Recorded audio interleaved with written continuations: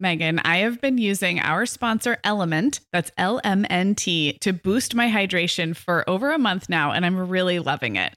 I'm just not very good at drinking plain water, and I love the taste when I pop one of these little packets. I like orange or grapefruit into a big bottle of water. It's kind of fruity and salty, and it just helps me hydrate better overall. Element is a zero-sugar electrolyte drink mix born from the growing body of research that shows the best health outcomes occur with higher sodium levels. Each little pack delivers a significant dose of electrolytes, but minus sugar, artificial colors, and other iffy ingredients. Element's flavors are so unique, like fruity watermelon salt and spicy sweet mango chili. And we're going to set our listeners up with a variety pack so you can find your favorite. Right. You can receive a free Element sample pack containing 8 flavors with any drink mix purchase when you purchase through our custom link, drinkelement.com/momhour. That's DRINKLMNT/momhour. This is available exclusively through our partnership and is available for both new and returning customers. And if you're an Element insider, you'll have first access to Element Sparkling, a bold can of sparkling electrolyte water. Again, it's drinklmnt.com/momhour. Hi, I'm Megan. And I'm Sarah. We're 2 moms with 8 kids between us, and we're the hosts of the Mom Hour. On this show, we're joined by a team of unique mom voices from across the country and in different stages of motherhood to bring you tips, ideas, and encouragement, and to help you feel a little less alone. We all know that motherhood is a lot easier when real moms share honest truths and remind each other that it's all going to be okay. We're not experts. We're parents who've been there. We're not perfect. We're real. Welcome to the Mom Hour. Hey, everyone, and welcome to episode 401 of the Mom Hour. I am Sarah Powers, here with Megan Francis. Megan, can you say 401? Wait, I'm not supposed to say 401, am I? 401. 401. Yes. It's a lot. It's just so funny to think about when we switched over from 99 to 100, how long it took me to be able to say. I think it's like the first 15 maybe that feel real weird. And then we get used to the 400s. Well, we're in the 400s, and last week we had a little pseudo celebration of that. Now we keep on keeping on. So happy Tuesday, everyone. Welcome. Today we're talking about kids spending time alone and how mostly it's good for them, but it's also a little bit complicated. We both read an article in The Atlantic by a writer named Faith Hill, not the country music icon Faith Hill. Are you sure about that? Because she's an actress too, so maybe she's like a triple threat. Well, I did look at the bio and photo of this Faith Hill, and no, I don't think they are one and the same, but that's a fun twist. The article is called How Much Alone Time Do Kids Need? And we will link it up in the show notes for those who want to also go read it. But sometimes it's fun for us to take kind of a topic from like parenting journalism and chew on it, think about it a little bit, and then think about how it's maybe applied to our own lives as moms and our kids. And so I thought this article did a great job of giving us some things to think about and bringing in some research. So we're talking about our kids spending time alone, and also what that looked like for us when we were kids spending time alone, how different family dynamics and different kid personalities impact this, and also how that changes as kids get older. I'm excited because I feel like this is a messy topic for me. It's not one where I'm like, yep, here's where I stand and here's how I do it. I'm all over the map on this one. Yeah, and I've been alone all this week. So Eric went up north to work on the commercial building that we bought up there. And my kids are with their dad this week. And Isaac actually went with Eric too. So I realized that for the first time in a very long time, I have been kind of all alone this week. And first of all, how hard that can be for me, not because I'm lonely. Really, I'm not. I actually really like alone time, but I don't know how to direct my time. Because I'm so used to kind of orienting my agenda around other people. And I think that's something you get very in tune to as a mom. And then sometimes your personality also kind of adds another layer onto that. So it's been interesting for me to sort of, through the lens of separating out, like, what does it mean just to be alone in a room, like just physically by yourself? and then to self-direct your time. And does that urge to reach out to other people and kind of report in on what you're doing, is that a personality thing? Is it a tendency we have because we're all on social media now? I mean, there's just a lot to unpack there. There is, and we'll get into it when we talk about our kids, but I have to believe there's some pieces of it that come pretty hardwired, just anecdotally observing my own children. But I think for kids and adults, there is a practice makes it easier element. And I think in the article, either the author or maybe someone she was quoting said it's like, eating a vegetable, like you got to try it a bunch and take small bites, and eventually you may learn to like it or not, and it really depends on the person. I have always loved alone time, and we'll get into that, but I know what it's like to be out of practice and to find yourself like with undirected time or time that's not, impacted by another human, and being like, oh, like what do I do now? How do I manage this? Yeah. And I also show up in alone time very differently if I'm starved for it or versus if I've had enough. Brian's been working from home this week, which is reminiscent of a certain pandemic times. He worked from home for a year and a half, longer than the kids were out of school. Brian was out of the office. And then in June 2021, he did go back into the office. I mean, who's counting? Who's counting, right? I took a picture like on the front porch, like you do with your kids, like, please leave. Oh my gosh. So this week they're moving physical offices across town. So everything's like in storage and stuff. And he's home. And when he wanders out, I'm like, oh, hello. It's nice to see you. Like we could have lunch. That's because I'm not as starved for alone time as I was in June 2021. So anyway, that's a little bit of a sidebar. And we are mostly going to be talking about our kids today, but I just thought that was interesting. I really liked this article of Faith Hill's, particularly because it doesn't come across as really dogmatic or instructive to parents, saying like, kids aren't getting enough alone time these days. Like, here's what you got to do. I thought she did a good job of bringing in some like historical and cultural perspective of like, we're living in very different times than 200 years ago when kids had like 8 siblings and worked in a factory. They didn't have alone time. But as we'll get into, she makes an argument for the fact that they might not have needed it as much as our kids do today. So anyway, it's a good read. We will link to it. We're not going to go paragraph by paragraph or anything, but we did kind of use that to inspire some thoughts.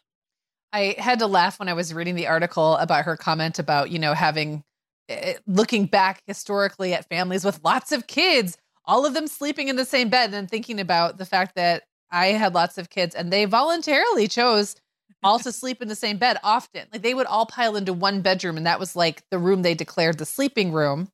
And then they would declare other bedrooms like the hanging out room or the music room. Like they had this whole thing going. That doesn't mean like not all kids are great at knowing when they need alone time, or they find it in really interesting ways. Like the kids who like to put themselves in boxes and like tight little corners, like the kids who will, like a cat, Mm-hmm. And so I just thought that was kind of interesting too. Like kids will find ways to disconnect from other kids. Sometimes those are ways that for adults would be considered very rude. In the article, didn't she talk about just literally zoning out sometimes? Like how a kid can be at the dinner table or in the same room and they'll just sort of like go alone into their own away head. It's fascinating. I know we have to take a break, but I wanted to say one other thing really quick. You and I have had lots of conversations about why we want to be alone. And I think that sometimes it's silly little stuff like wanting to listen to your music without feeling self-conscious about the music you're choosing, wanting to talk to your Alexa or your Google Home without anyone else hearing what you're saying to it. Like there can be so many. Talking a funny voice to your cat. Or that. There's just so many things that come with being alone. And it doesn't always mean you're like engaged in some, I don't know, like creative process that you can't be interrupted. Sometimes it's just the most mundane stuff that you want to do without being observed. And I think we sometimes under or downplay that and how important that can be for us and for kids. And for kids. Absolutely. Yep. Megan, the end of the school year and kickoff to summer is a busy time of the year for families, but we can all eat stress-free and hit our wellness goals with ready-to-eat meals from our sponsor, Factor. Factor's delicious meals are never frozen and can be ready to eat in just 2 minutes. You can pick from a weekly menu of 35 options, including popular choices like Calorie Smart, Protein Plus, and Keto. Plus, they have more than 60 add-ons like breakfast, lunch, snacks, and beverages to keep you fueled all day long. So our team was comparing notes recently on our favorite Factor meals, and Katie loved the herb-crusted chicken with mashed cauliflower and toasted almond green beans. I loved that one too. And get this, so did her little boy, Charlie. She heated it up for lunch one day, and Charlie, who's 3, ate almost all of the green beans. I mean, that's quite an endorsement, right? I was going to say, what a parenting win. And I get it, Charlie. Those green beans are crazy good. And if you really want to treat yourself, they even have meals with filet mignon, shrimp, truffle butter, broccolini, and asparagus. Listeners, head to factormeals.com/momhour50 and use code momhour50 to get 50% off your first box plus 20% off your next box. That's code momhour50 at factormeals.com/momhour50 to get 50% off your first box plus 20% off your next box while your subscription is active. Okay, Megan. Well, over here at the Mom Hour, we are big fans of our sponsor, Our Place. In fact, you, me, and our team member, Katie, were all comparing notes on our favorite product. Katie was telling us that even though she's packing up to move her family to a new house, she cannot put that mini perfect pot from Our Place into the boxes yet because she's using it like every night. Well, as someone who also has a perfect pot, I got mine as part of their mini home cook duo set. I get it. It's nonstick, which is key, but it also has all these handy features like a steam release lid with a built-in strainer and this nice beechwood spoon that nests on the handle in this perfect little peg. Okay, well, I didn't get this pot, but now I want it. That sounds so great. Our Place's cookware is great to cook with, beautiful to look at, and healthier for us as well.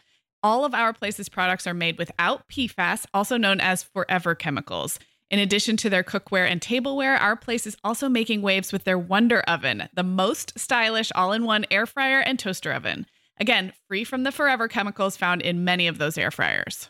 Listeners, Our Place offers a 100-day trial with free shipping and returns, and we've got a great deal for you. Go to FromOurPlace.com and enter the code MOMHOUR at checkout to receive 10% off site-wide.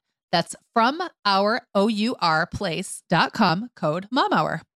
Okay, so before we start talking about our kids, let's talk about ourselves as kids a little bit. And I want to know, Megan, when you were a kid, do you remember being alone a lot? Did you like it? Did you have a lot of alone time? And then in hindsight, knowing what you know now, do you think it was good for you? So, I was alone a lot as a kid. It's kind of funny because when I look back, there's like stages where I think the aloneness was sort of a way of checking out from being in a big family. So I was the youngest of 4. I had so many memories of imaginative play where I'm playing with my fake friends. I had many. Or just being in my own little world. And I think I needed it and liked it a lot. And then I think as my siblings got older and moved out, then maybe I started to feel a little lonelier or like was more craving someone around to talk to. Because I really I sort of lived the life of an only child for several years, from like 10 to 13 or 14, something like that. So I have more good memories of being alone as a kid than I do of being with my friends or even with my siblings, which I think is interesting. Mm-hmm. Lots of time laying on the carpet. Like I wrote on my Instagram recently about having this very clear memory of being about 9, laying in a snowbank with a piece of wood that I named Bordy. Like I can't forget it. Like in the twilight, laying in a snowbank with a piece of wood that I gave to a name and just talking to myself. I would talk to myself in the bathtub. So I was very good company for myself. Mm-hmm. And I spent a lot of time in my imagination. I spent a lot of time reading. I think in middle school, I dealt with social anxiety and social overwhelm by losing myself in a book all the time. Like I was just the kid who always had a book out.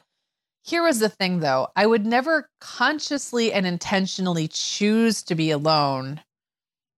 And when I became more popular, that became a problem. So when I was a total nerd with no friends, had it not been for the fact that there was kind of like a social stigma attached to being alone. Mm-hmm. And I knew there was this idea out there called popularity and that I should desire popularity. Mm-hmm. So I knew that was like a thing, but I didn't actually feel lonely. I just Right. felt weird about being alone. You just and so felt that like there was judgment. exactly. So that was like Expectation. layering that Mhm. like layering that isolation with the social dynamics. That was really hard. But if you had taken that away, I would have been very, very happy being alone a lot of the time. It was just that and I had friends. It's not like I didn't have any friends. It was when my friends had an expectation or a desire for me to do something with them, or my mom or anybody, Mhm. I would drop my agenda and immediately think the better thing is to be hanging out with them. Right. So I remember a lot of begging for sleepovers, even knowing in the back of my mind that maybe I didn't even really want the sleepover. Mhm. And it's like, if it was possible to have, you should probably Exactly. have it. Yeah. And I will also just say, skipping forward decades and decades, when I was dating, I would rather go on a bad date than stay home. Now and I knew that. I would know it. Like as I was sitting there in this restaurant having a bad date, I'd be thinking, I would rather be alone right now. But yet here I am on this date and I think I should just stay, Mhm.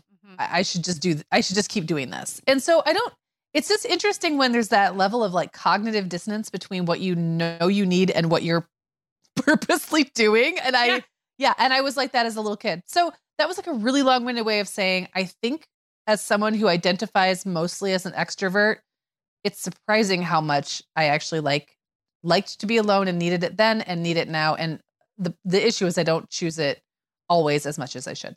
Yeah. Well, and I guess if this article has a slant, it is that it is developmentally important for kids to have some amount of alone time. Now, how much and doing what is probably depends on the family and the kid. But I did think this was interesting. It says studies have shown that when young people seek out solitude for themselves, the effects are far more positive than if it's imposed on them. So that kind of made me, when you were talking, I thought of that quote that there's this weird balance between, it's like spinach. It's good for us. We know kids need it, but there's a tricky balance because if you impose it upon a kid and it's not what they want, it's not going to you're not going to have the benefits if they don't find their way to it themselves. That's tricky. Yeah. I was thinking about high school and I was almost never alone in high school. I had a big group of friends. I had finally become, a sought after member of the social circles of my school. And I was not letting that go. And so I just bounced from social engagement to social engagement to social engagement. And that was really rough on my grades. I was not good at like taking care of myself in that way and taking care of the things that I had to take care of. I would just take care of the person in front of me, whatever they needed. So maybe what they needed was to hang out. Maybe that was what I saw as like my contribution, say, to that friendship. Yeah. I actually remember a teacher or a principal pulling me into his office and trying to explain to me that I could, that like spending so much time with my friends wasn't good for my grades. And I kept saying, but my friends all get really good grades. And he said, it's not about your friends. It's about you. You need to take some time for yourself and your schooling. And I was like, what? So there was a time I got grounded for a really long time. I was in, I believe, 11th grade. It was grades related. My grades were so bad. My dad was like, I don't even know what to do. I'm just going to grade you or ground you for like the whole marking period, which felt like that's a long time. Long time. 15. Yes. Or 12 when you were 11th grade. I know. I can never match up your ages. I think I was like 15. So I was not happy about that. The funny thing is, I think it was actually great for me because I had a perfect excuse to not like me. I don't think my dad was thinking of it that way, but maybe he's like, this is the only way I can get you out of the clutches of your social circles for a while so that you can focus on some other stuff around here. And I have these great memories of doing the Cindy Crawford, oh my gosh, full body workout videos, like alone in my bedroom every night. Like I had a little routine. I would listen to my CDs that I had just gotten a CD player. I'd listen to whatever. I had like 3 CDs. I'd listen to those over and over. I would write notes to my friends about how much I hated my parents. Oh, sure. And then I would do the Cindy Crawford total body workout video. Oh my gosh. And I'd listen to show tunes. I love it. And choreograph dances. Okay, it's getting dorkier. I'm going to stop. Oh no, I for sure spent alone time choreographing dances to show tunes in my room. So same. But I was going to say that actually kind of flies in the face of that last quote we picked apart, which is in that case, it was imposed upon you. And yet you found the way that it worked for you. I guess the type of alone time was not imposed upon you. It was just and I was still going to school. I still had friends. I wasn't like locked in a castle or something. I do think it was like a temporary enforced period of time every day that I didn't have other people's agenda sort of like infringing on my own. And that I hated it, but I actually think it was good for me. Yeah. What about you? So I loved hearing all of that. I also spent a good amount of time alone as a kid, but I'm the oldest of three. I think some of it I just was hardwired. The things I liked to do were quiet and solitary. I loved when I was really little. I'm talking about 5, 6, 7. I liked to draw. I liked to write. I liked to kind of like putter around my room or organize my things. I'd let my room get really, really messy, and then I'd spend a whole day putting it back to rights, and kind of, I don't know, putting my books in color order. It and just things feels like Sarah's best life. It's still Sarah's best Little life. Sarah's best life. It's also 43-year-old Sarah's best life. Yeah. So I remember feeling very happy in that kind of alone time as a kid and a tween, and even as a teen. I was very busy as a teen. So I had good friends, and I was at dance constantly. So there's a few journal entries I can remember. This is more like junior high and high school, where I would say something about like, I'm just looking forward to a Friday night at home with no plans, which is so funny because that's like still what I would look forward to today. And that's like a 30-year-old thing to say. Like, Yes, that's the sort is. of thing you start saying 14. Yeah. Yeah. later in life. Yeah. And I think for me, you talked about like being very socially oriented and probably needing a break from other people's priorities. I think I had friends, but I was less tuned into social dynamics probably than you were. I was very tuned into expectations. So for me, as like a kind of like performer in the literal sense, but also in grades and behavior and responsibility, I think being alone was like a break from what I perceived as expectations, and probably still is to some degree. So I have a ton of compassion for kids who are wired with that a little bit of whatever, I don't know if you want to call it perfectionist or like live up to everybody's expectations. I can see how being alone would be important, because that is an exhausting way to live, and something that you have to learn to navigate throughout your life and find healthy ways to deal with that. But being alone is certainly a break from, you can't disappoint anybody if you're alone. You're just with yourself. So I mostly have positive memories of being alone, but as I reflect back, I can see how some of it was that I was not on. I was not like, I wasn't checking a box or doing the right thing. It's that like that do the right thing all the time thing, when I could finally kind of take a break from that. I do remember, and this is funny, I think I was a bit of a fraidy cat. I think I had more anxiety at the time than I think I even realized, but I remember I would love to be home alone. So as the oldest, I got to stay home alone when my mom would take my brother and sister somewhere. And I'm talking about like 9, 10, 11, and I'd be home for half an hour or an hour or a couple hours. But if it would get too long, my imagination I was like afraid of, kidnappers and burglars, and I was still pretty little, and I ran anxious. And I'll never forget one time I wanted to stay home alone. We were visiting family in Oregon, and everybody walked to the park with the little kids. And I was the oldest. I was probably maybe 11 at this point, maybe. And I said, I'll stay back, but it wasn't my house. It was my aunt and uncle's house. And I felt like after probably 45 minutes, I just felt like they'd been gone too long. I didn't know this house. I worked myself into a full lather. I don't know what I thought was going to happen. Like a white van was going to cruise by, or that maybe something was going to happen to my family who was out in the world. This is before cell phones. So it's funny that I loved the responsibility and the freedom and that autonomy of staying home alone. But then at a certain point, it would turn and I could become very afraid. And that actually happened all the way up through the longer and longer periods I got to stay alone. Like in later high school, I got to stay home alone for a couple of days at a time. And I was very responsible and all that. But I would be afraid. So I just find that interesting, too, that there's that like when you're alone, you're really alone. And that's a little bit existential as a kid. Yeah, it is. And I think that I was comforted by being surrounded by people or even one other person, even when I didn't particularly want to deal with them. Yeah. Or like, yeah. Two things came up when you were talking, and I know we need to get to talk around to talking about our kids and kids in general, not just ourselves, no, but it all kind of goes together, right? And I think it's important to understand the reasons that we may or may not choose to be alone, because it does help us understand our kids a little bit better. Yeah. One thing you had mentioned, just like, I'm just going to stay in tonight and, work on myself or do my nails or whatever. I've always been great at that if I have one other person to do it with. So for a long, college, Jenna was my roommate and we hardly went out at all.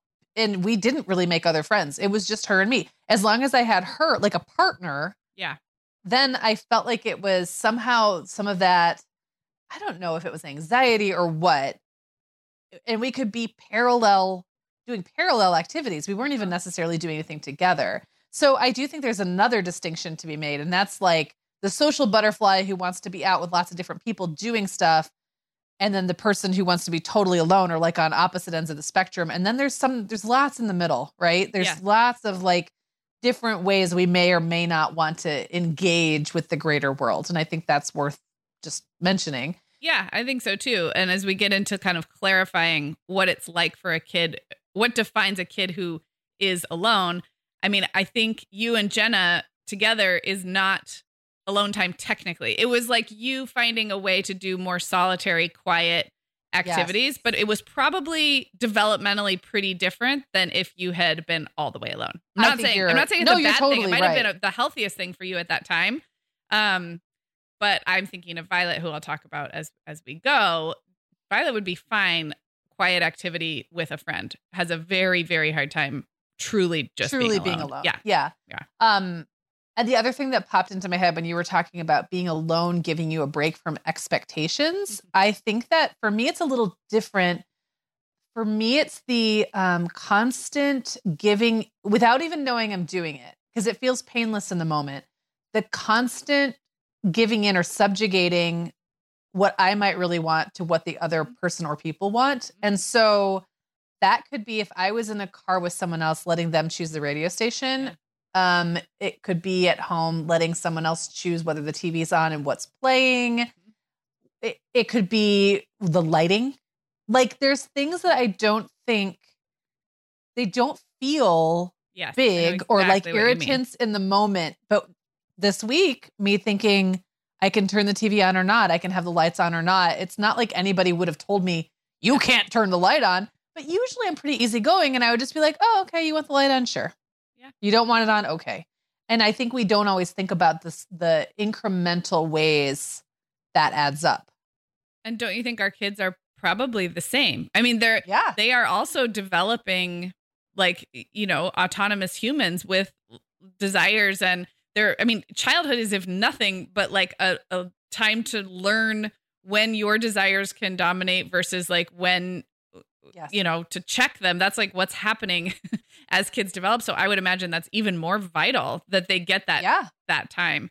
I agree. And the time to know the difference, because nothing is more irritating than someone who always has to have their way be the way. Like a 3-year-old. And maybe you don't get the ability to, I think that there's like, it's like being with people and being without people gives you the ability to like flex muscles in both directions. I think you're right. I thought this was interesting from the article. She says, although it's common to dwell on whether kids have too much alone time, adults don't tend to consider whether kids have enough of it. And of course, this article really is making the case that they do need some. But she said researchers told her people seem entirely uncomfortable with the idea of a solitary child. And I almost was like, I'm not sure I agree with that. I actually think there's a lot of romance to, a lonely or depressed child is one thing, but actually I think, and maybe we've evolved in our thinking of how we think of creative people and imaginative people and how important that is. I actually think there's something quite romantic about you in the snowbank with Bordy, like to me, and maybe because I was happily alone as a child, but maybe that is a societal thing that people worry about the kid who has no friends or but seems relatively okay with it. So I don't know. I think we talk out both sides of our mouth. I think we're constantly talking. And when I say we, I don't mean you and I mean like, Okay. Social scientists, the parenting culture at large. There's so much talk about the importance of unstructured time for kids, which isn't the same as being alone, but one lends itself to the other. It's like the more unstructured time, the more likely that some of that will be spent alone. Sure. And vice versa, right? We talk about how important it is, but we've done nothing to structure our schools, our communities, our expectations of parents, our expectations of kids. Like literally we keep talking about it, but nothing has changed. If anything, it's gotten worse. I agree. Absolutely. So it's like, it's easy to romanticize me laying in a snowbank with Bordy, my best friend, my best piece of wood friend, who was my only friend that whole year, I think. No, probably not. But it's easy to romanticize that. And I do it too. But do I set my kids' lives up? Yeah, So you're that right. they have that? No, Right. I don't, because I got to work and because nobody else in the neighborhood's doing it and it would seem weird. And because everybody keeps saying they have to have activities and because they have phones and because they have TV and internet. So yes and no. Yeah, no, I think that's a really good point. I not that you were correcting me, but I think you're right that the romanticizing it is one thing, but we must as a society be rather uncomfortable with it because we've built systems so that it does not exist. Well, that or we just can't deal with the material fallout, which is kids wandering around without things to do because it makes us less economically productive. Yeah. I mean, I think that's probably it, right? Yeah. Like if you need activities so your kids are safe, so that you can contribute to the gross domestic product, it's like, it all kind of goes together. And yes, it does. And when you're talking about like romanticizing that too, there are so many books that come out about kids who are dreamy and solitary, but they're all kind of weird, right? Yeah. I mean, we want to romanticize that, but we don't know that we want our kids to be that because then they don't fit the mold. So that's like a lot of me just. No, I think you're exactly right. Yeah. I stand not corrected, but nuanced. I stand nuanced. Nuancified. Yes. Yeah. Well, you mentioned this, and I think this is a great time to do it. I want to clarify a little bit what we're talking about when we talk about a kid spending time alone versus there's a couple other dynamics that are often overlapping. You hinted at one of them, but especially in the early years, there's a difference between a clingy kid and a kid who won't play, who won't grow up to want any alone time, right? Yeah, and I honestly did not notice any difference. Well, let me say, I did not notice the presence or absence of clinginess in a child to relate in any way to their desire for solitude later or the way that they interacted with other humans later. It didn't seem that way to me.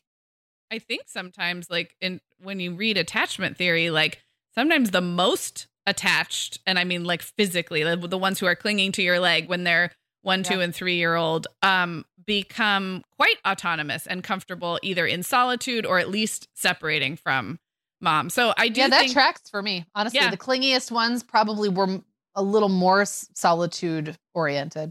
Yeah. Yes, I would agree. For me too.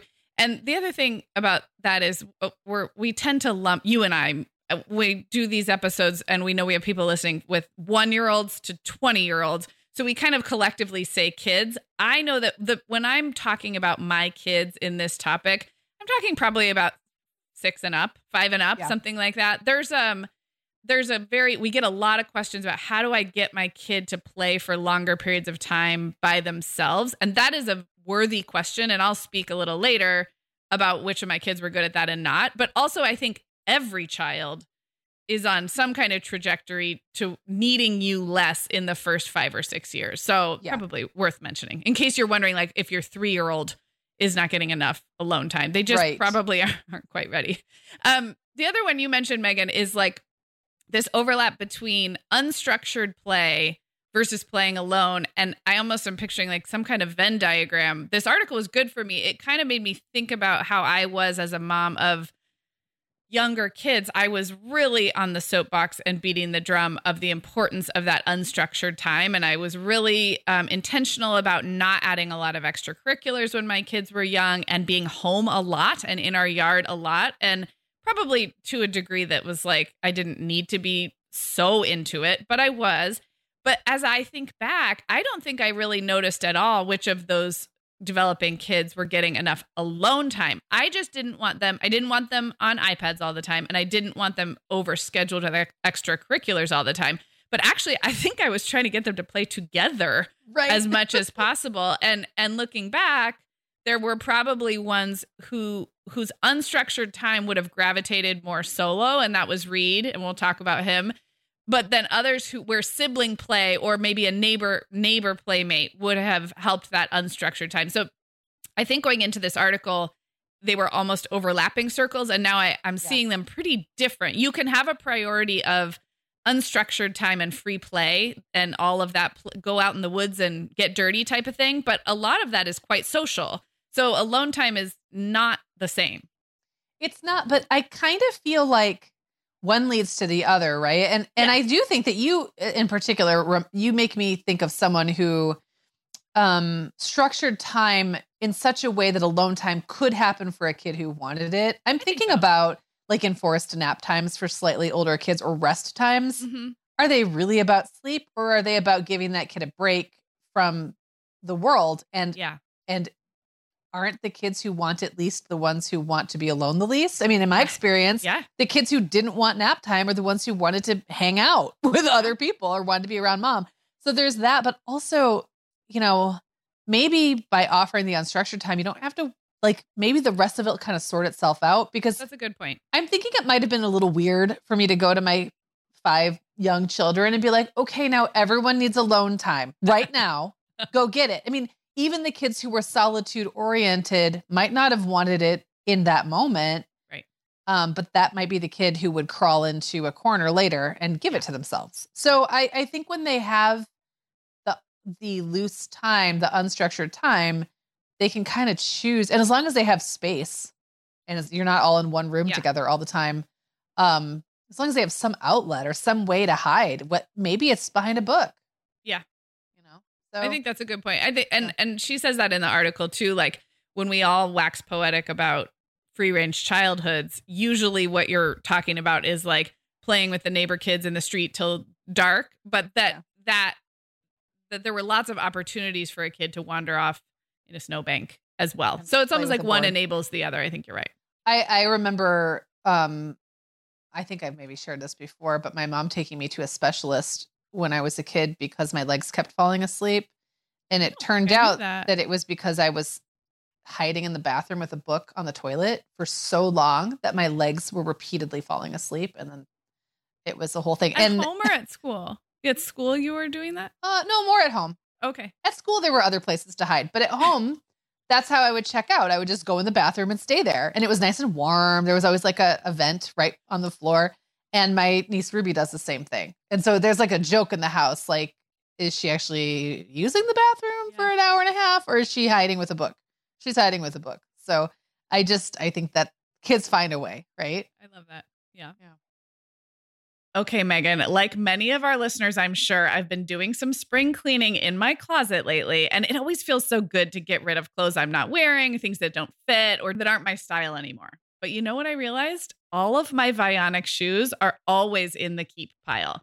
They just tick all the boxes. They're cute, comfy, high quality. They last forever. And I love growing my Vionic collection, especially with the latest styles from their Vionic Vitals collection. The Vionic Vitals collection offers daily wear styles designed for elegance, comfort, and versatility. We both love the Uptown loafer, which collapses flat, so it's perfect for travel. The Chardonnay heeled sandal, which I know you love, Sarah. The Walk 23 classic sneaker, which our team member Katie gets compliments on all the time. And the Willa slip-on flat, one of my favorites, which comes in 12 colors for any outfit. Yeah, I need to get the Willa slip-on flat. That's next on my list. Well, listeners, if you're ready to try the shoes we're always raving about, use code TheMomHour15 at checkout for 15% off your entire order at VionicShoes.com when you log into your account. That's one-time use only. Vionic Shoes, wearable well-being for your feet. Sarah, our sponsor, Haya Health, makes a kid's daily multivitamin that parents can feel great about giving their kids because they have no added sugars or dyes. And our kids who have tried Haya vitamins have loved them, which is important, right? Because what good is a bottle of vitamins that your kid won't take? Haya was founded by two dads who didn't like the ingredients label on some of the popular children's vitamins they were seeing on store shelves, so they got to work developing a formula that would help fill the most common nutrient gaps in modern kids' diets.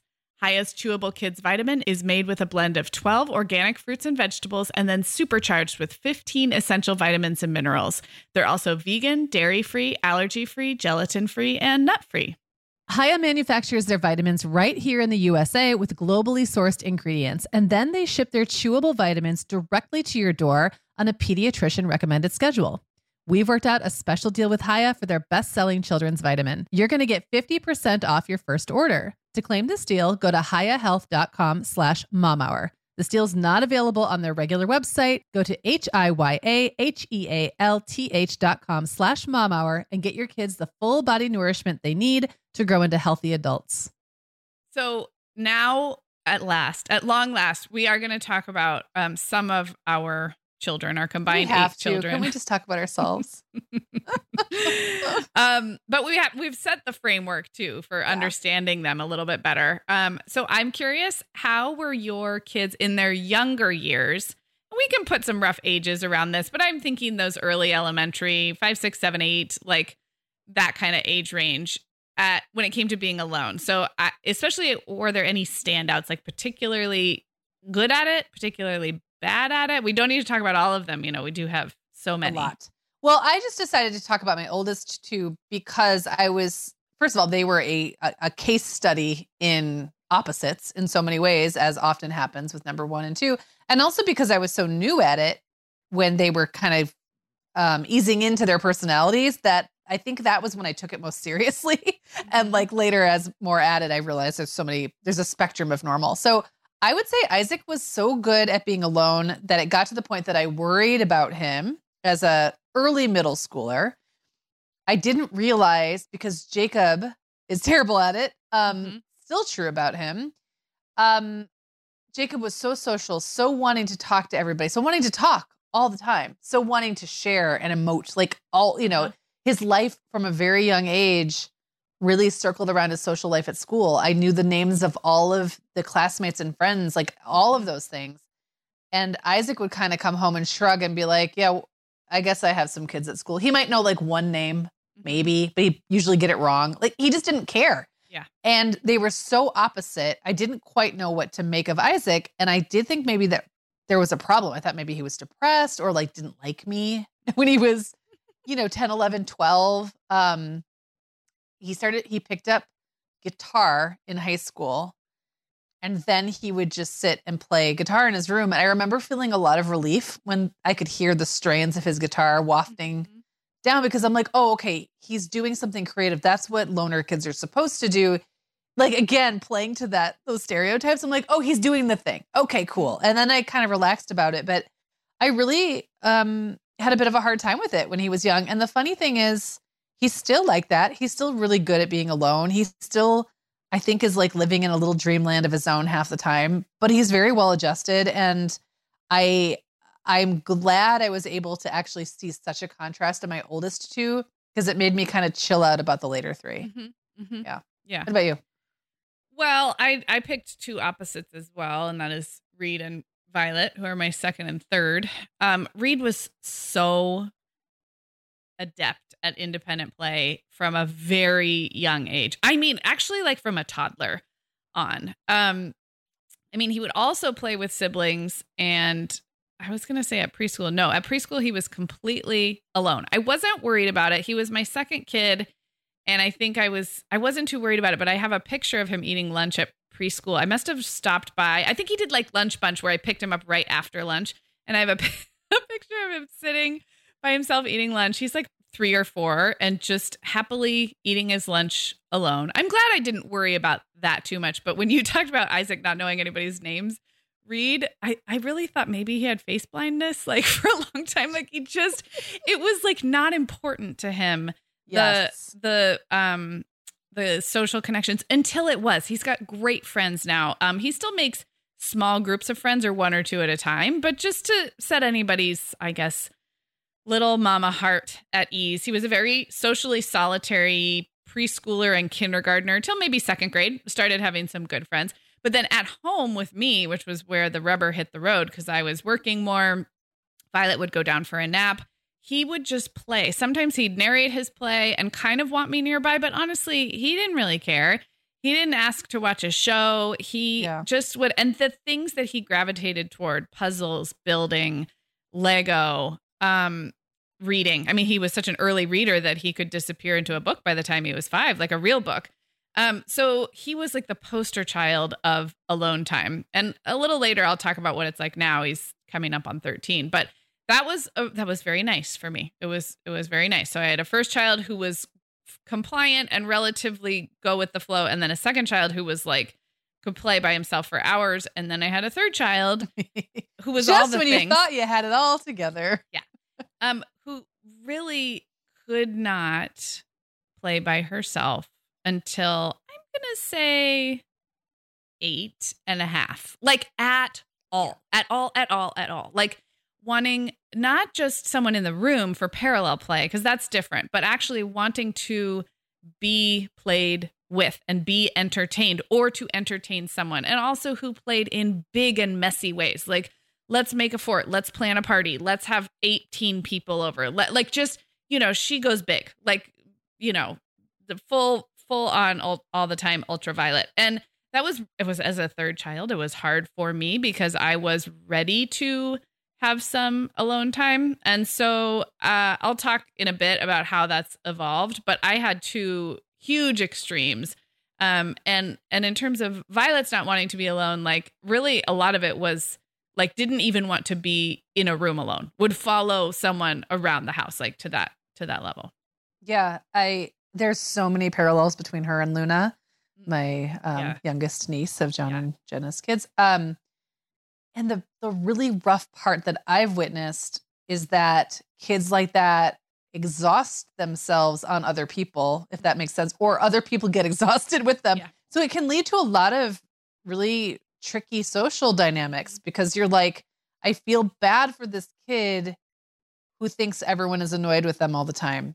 Right. But everyone is annoyed with them all the time. Yeah. And I feel bad for the kids who are annoyed because they're annoying. It's like, and you just hope, well, they do grow out. They don't grow out of it. They grow into it, right? They grow into, you've talked about, well, you'll get into how Violet's growing into it. But I feel that for you for sure. Yeah. And even when the play was like, you remember we've reminisced about the pet shop days, like the mommy pretend with me. And like Clara would make you pretend to be choosing anyway, both Clara and Violet played the pretend where we have to pick a puppy from a pet store or something. A lot of Violet's play was unstructured and creative in those ways that I talked about earlier, really a positive. Like she's unbelievably innovative and creative and productive. And she's like an incredible, she's so resourceful. She's scrappy. She can build or do anything. She can have an idea and make it happen, but just very rarely by herself. So it's interesting because I got to see the benefits of creative, unstructured time. It required another freaking human always. And that was exhausting. She's probably going to be an amazing delegator and team builder. Like she'll probably be somebody who can manifest anything because she'll be able to pull together just the right people to like make it happen. And when she has someone to match her energy, she's very generous. She's a hard worker. Like if you ever clean her room with her, she's a very hard worker, way harder than my other 2 kids who will kind of loll about. So it's like she needs another energy ball to kind of match or at least come close to matching hers. And then she can take on the world. But that solitude is hard, man. All right. Well, you did hint at how Jake and Isaac's little kid aloneness like continued on, but I'm curious about what other kids you have, your other many children and how it looks as teenagers. And if anything is different about the way your older kids and teens have been in their alone time. Well, I do think this is interesting because I just think that first of all, Jake and Isaac are now adults and they've got their own thing going on. So it's kind of hard to say like, what does this look like for them and their lives now? Owen is an older high schooler who gravitates more toward self-isolation, but honestly, he also went through COVID, forced isolation at the worst possible time for a kid like him. Yeah. And it really wrecked a lot of his budding social networks. So the jury's still out. I don't actually know if his solitude proclivity is what he would choose, what he would have chosen if given the choice. Does that make sense? Yeah. Yeah. So, absolutely. yeah. So I'll talk about Clara and Will because I think they're a little bit more, they're better case studies. I think Clara, who was very clingy to me and needy as a little one, is truly good at being alone. It's almost like a sport for her. She's always preferred it. I would say when she was really little, she wanted to kind of do what she wanted to do next to me. And now she would rather I wasn't even in the room. And that was kind of a hard transition for me. I was like, oh, so you don't want to come snuggle in my bed and read anymore? And she's like, well, no, I just like my bed better. Yeah. And so I used to just kind of count on always being wanted by her. And now often I'm not. And that's just, I don't know, that was kind of weird.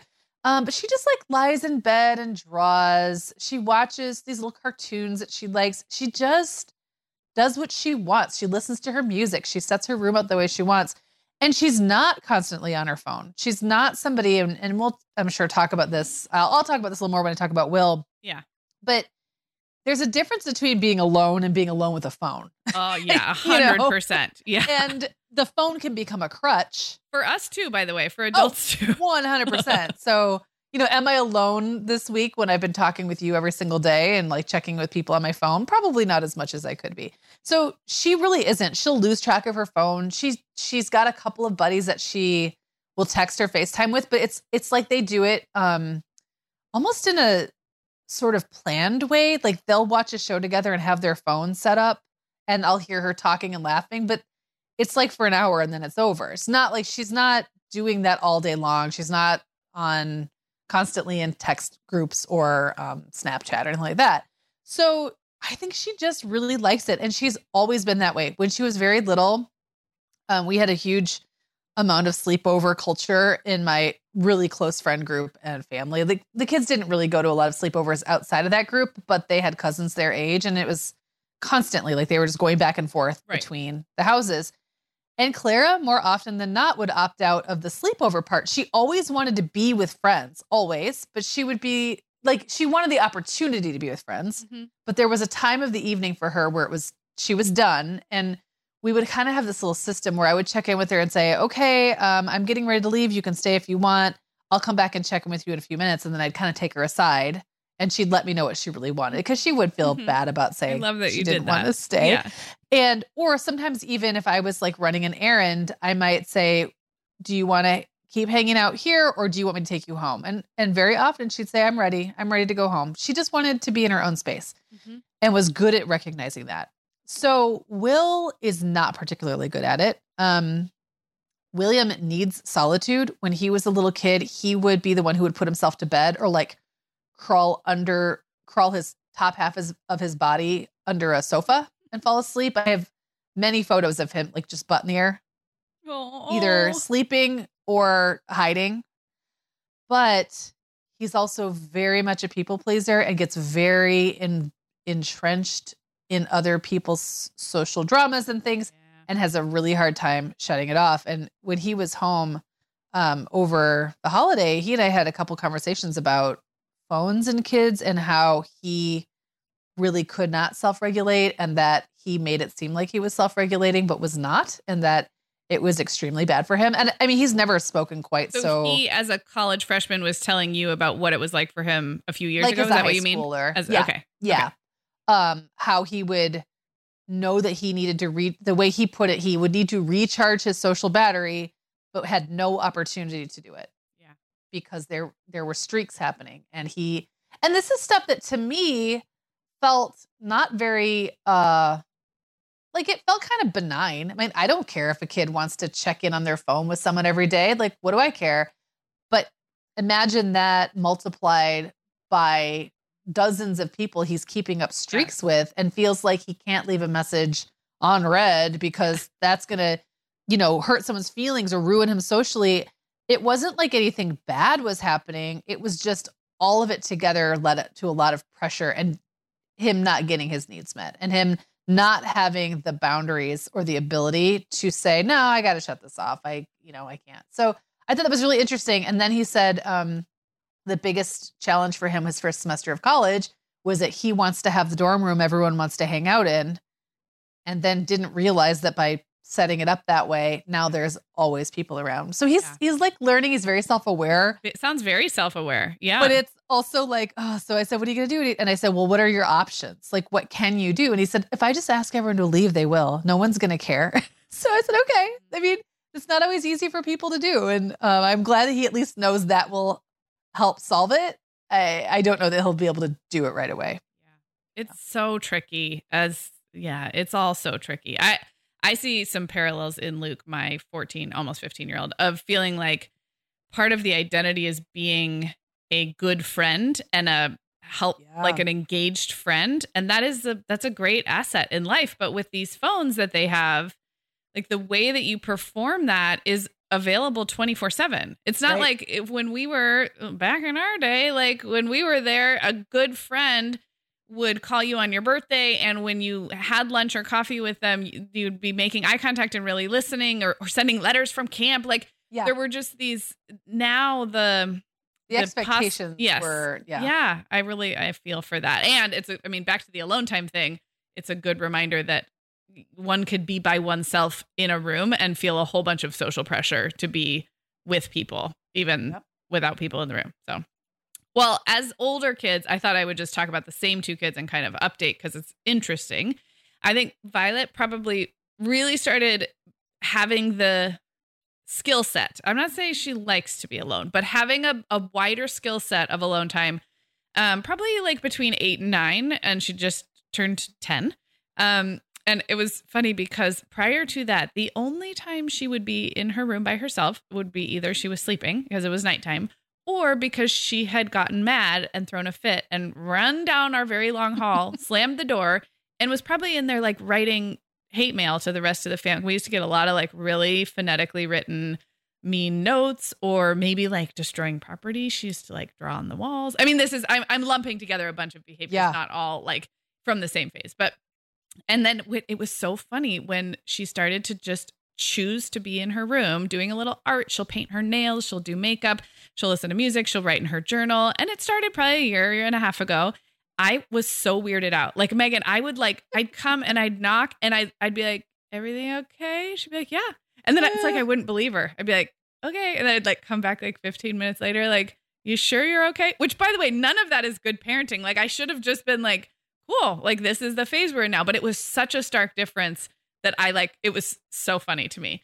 So she's much better about it now. I will say she values connection with others so much that if I do need her to be by herself, like if I'm working and she's home, I can do little things like I'll say like, ooh, can I bring you a blanket and a couple of books, and you're going to sit here because I'm going to go record the podcast. And, but if I add a little, spoonful of sugar helps the medicine go down, I find that goes a long way with her. It's like she loves that feeling of being cared for and nurtured. Yes. And I can do that proactively. She's also like, she's a creature. She loves soft blankets and cozy spaces. And so I can sort of grease the wheels a little bit now. And, she's still hardwired to be Violet. So she's going to be socially oriented.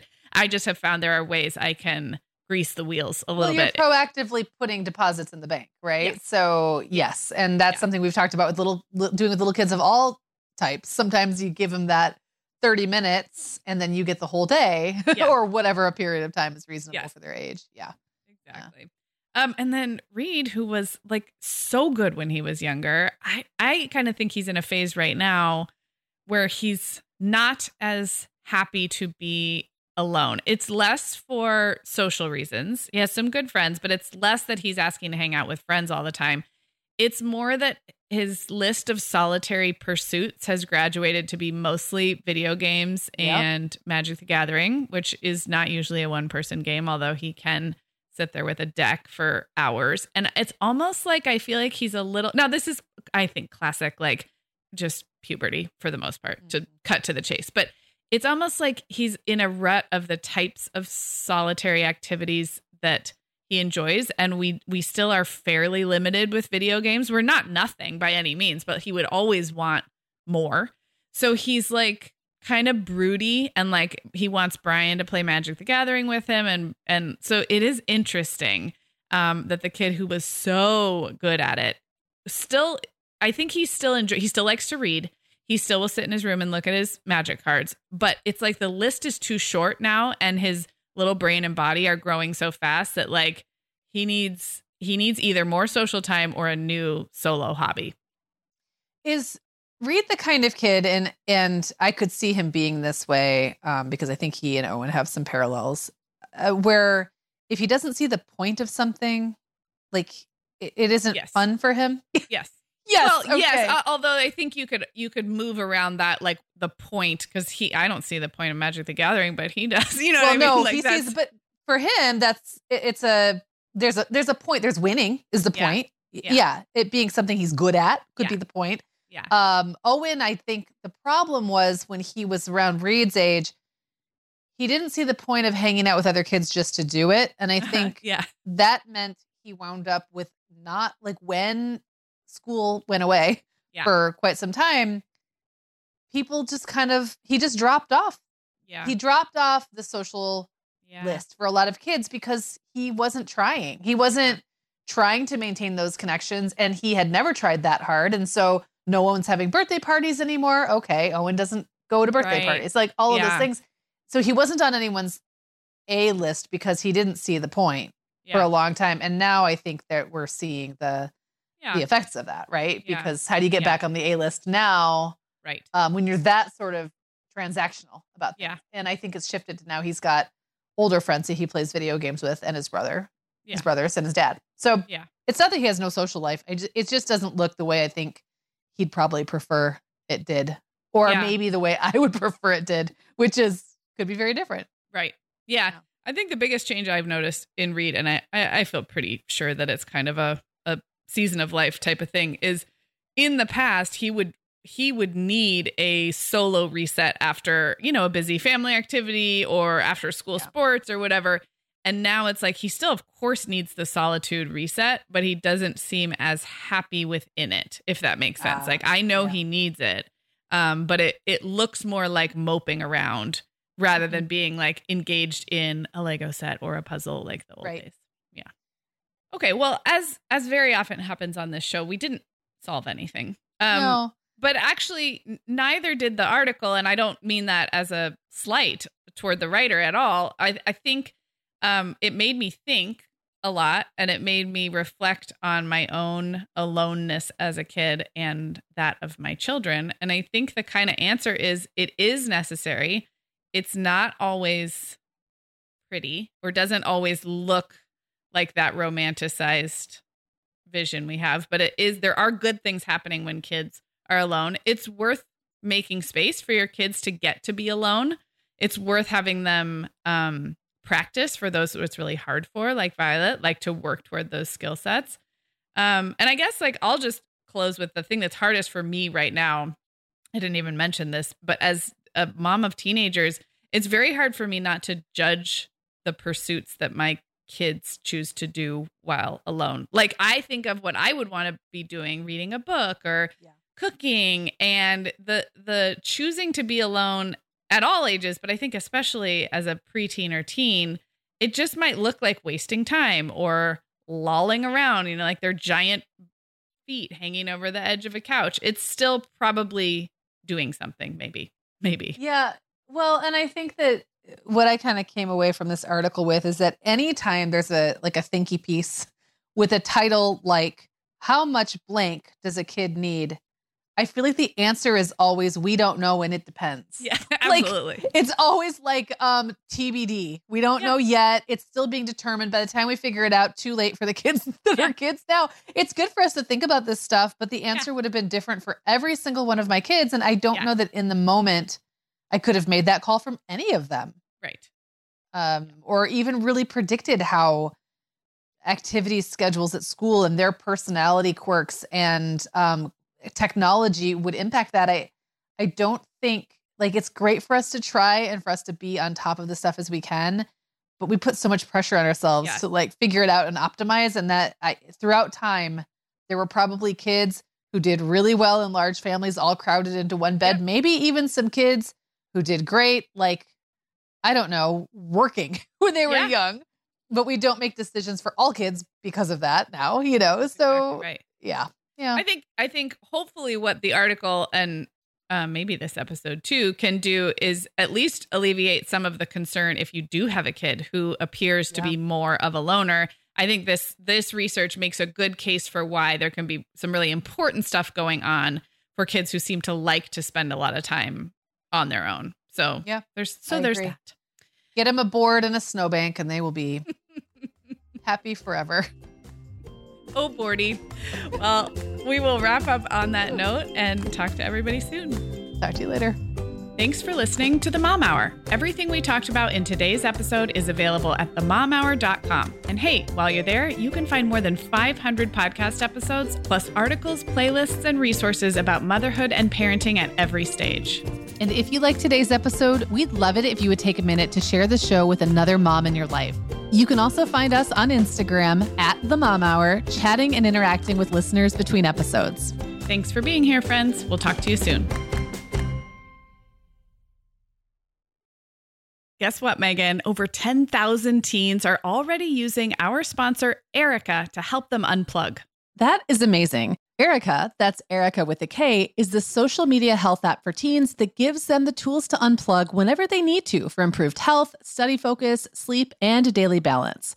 It's so cool how this works to hide distracting apps from your phone at the touch of a button, keeping them out of sight and out of mind without deleting your data. Yeah, teens really get that social media comes with risks, including addiction, and Erica helps them build healthy habits and self-regulation that will benefit them their whole lives. Tell your teens about Erica and save 20% on the Erica family plan with promo code TheMomHour. Go to erica.app and search for plans. That's Erica with a K, ERIKA.app, and use code TheMomHour to save 20%. Sarah, I have been having just the best time making my new podcast, The Teas Made. I launched back in November, and so far I've covered topics like staying warm on cold winter walks, nurturing creativity, how to be a great host, and even Nordic secrets to loving winter. Well, I am fan number one of The Teas Made. It's got such a cozy vibe, and it seems like you've really hit your stride in covering topics like wellness, self-care, comforting rituals and routines, and home and family life. Just look for The Teas Made with Megan Francis wherever you get your podcasts, or head to theteasmade.com to find all the episodes.